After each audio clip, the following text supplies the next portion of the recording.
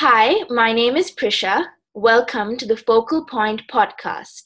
I am delighted to be joined today by a leading contributor to responsible, ethical, and sustainable trading practices, CEO of the Fairtrade Foundation, Michael Gidney. Thank you very much for joining us, Michael.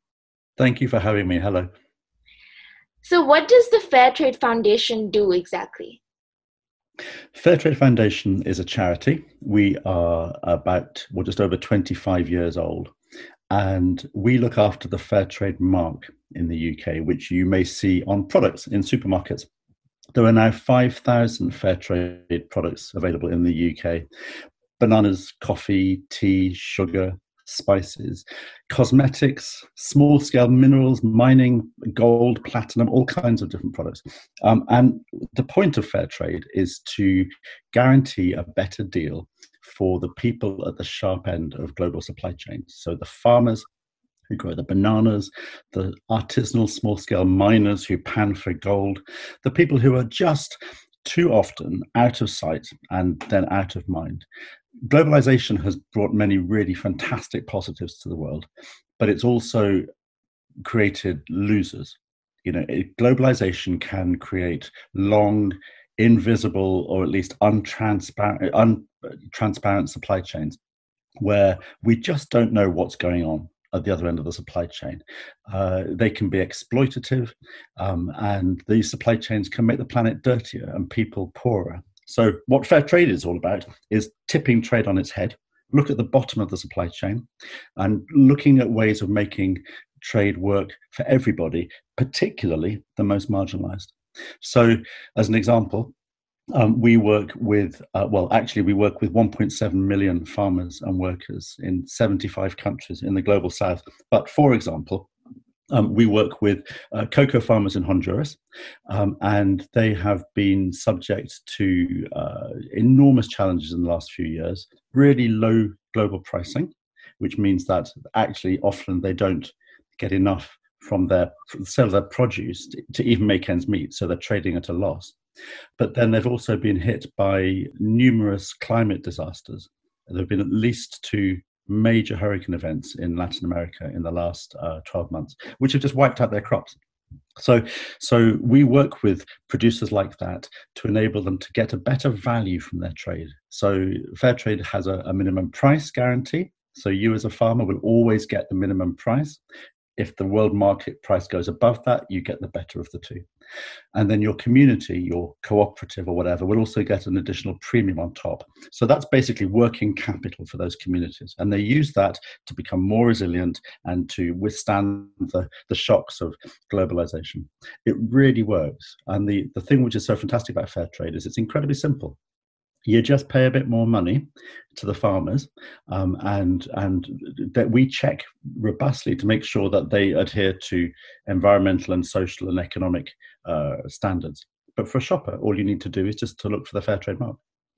That's brilliant. You actually spoke about the pros and cons of globalization. So just to touch upon that a little more, what is your stance on fair trade versus free trade? You know what? Free trade is a deeply political conversation, because I don't actually believe there's any such thing. The concept of free trade in theory is great, of course, that we should all be able to trade freely amongst trading partners around the world, of course. But it conveniently ignores the fact that there are huge economies and small economies. There are big, rich countries and smaller, less rich countries. And we have to recognize that imbalance. So it would be ludicrous for the European Union, the world's largest trading bloc, to believe it could enter a free trade agreement with Malawi, which is the fourth poorest country in the world, on an even playing field. Where the economies of scale, the social safety nets, the healthcare and employment protections that are available in the EU are just not available in Malawi. So you need managed markets.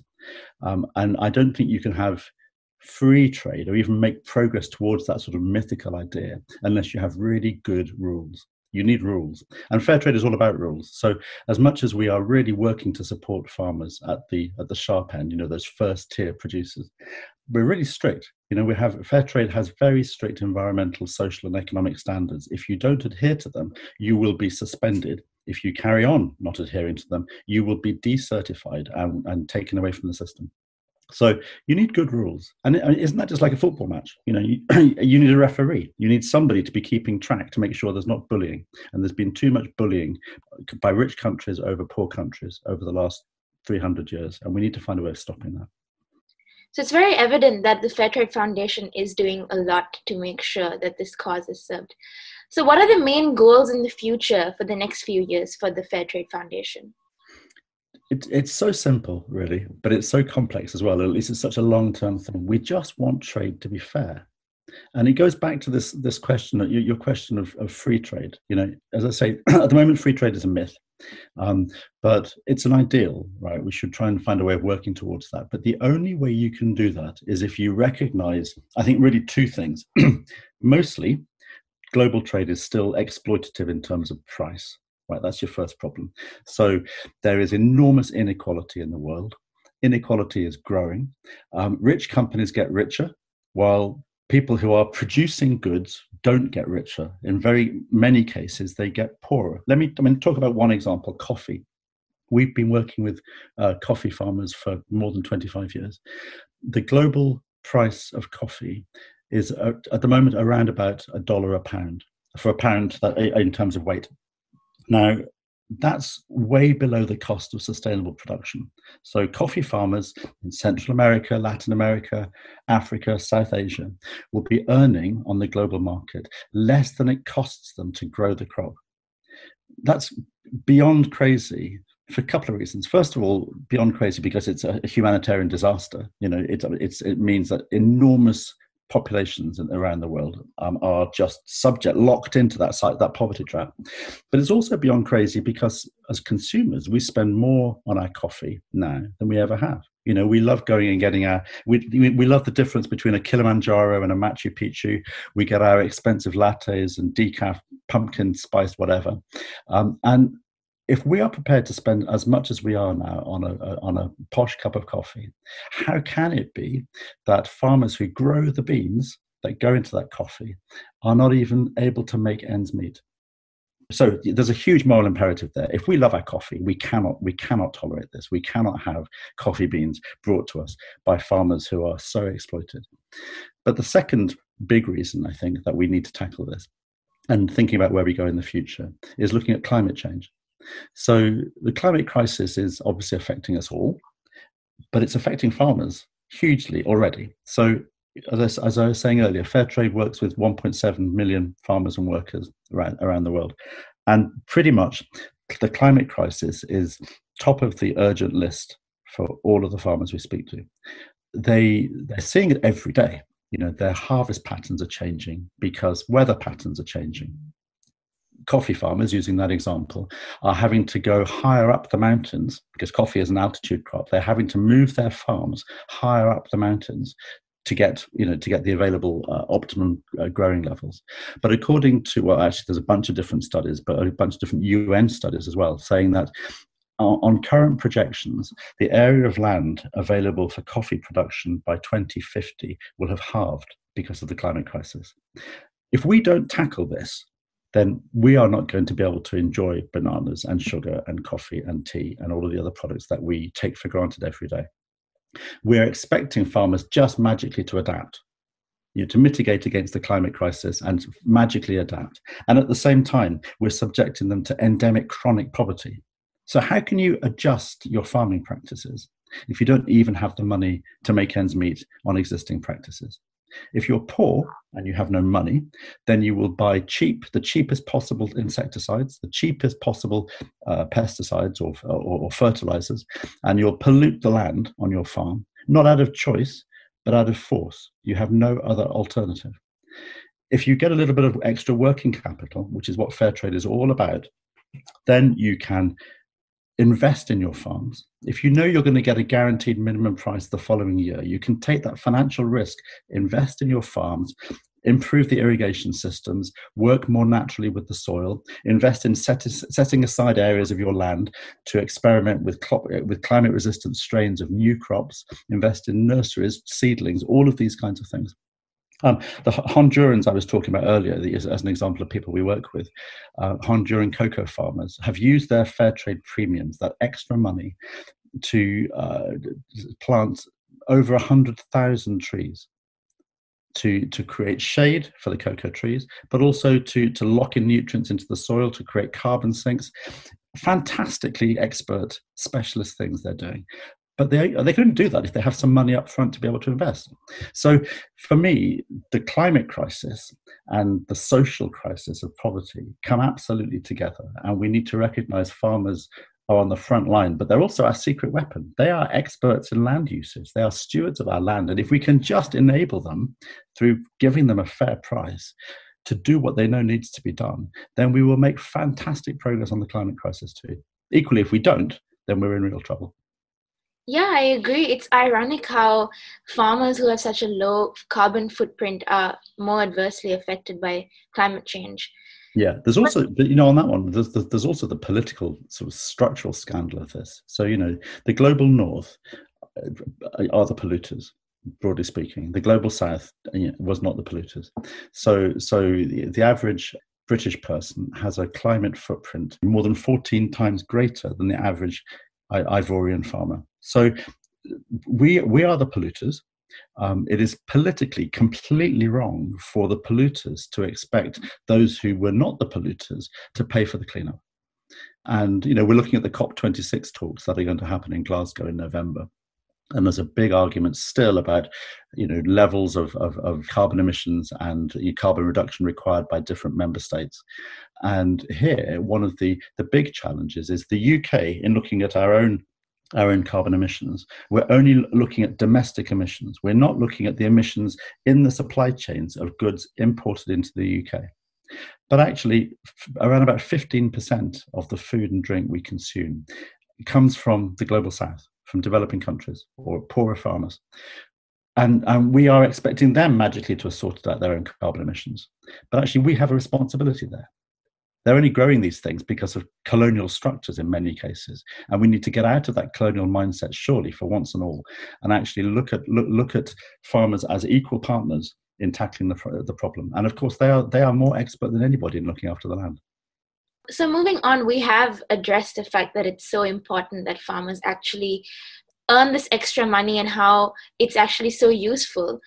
But what about the fact that there is still price competition as a default in economies? How do we make sure that we break away from this so that farmers earn the money that they deserve?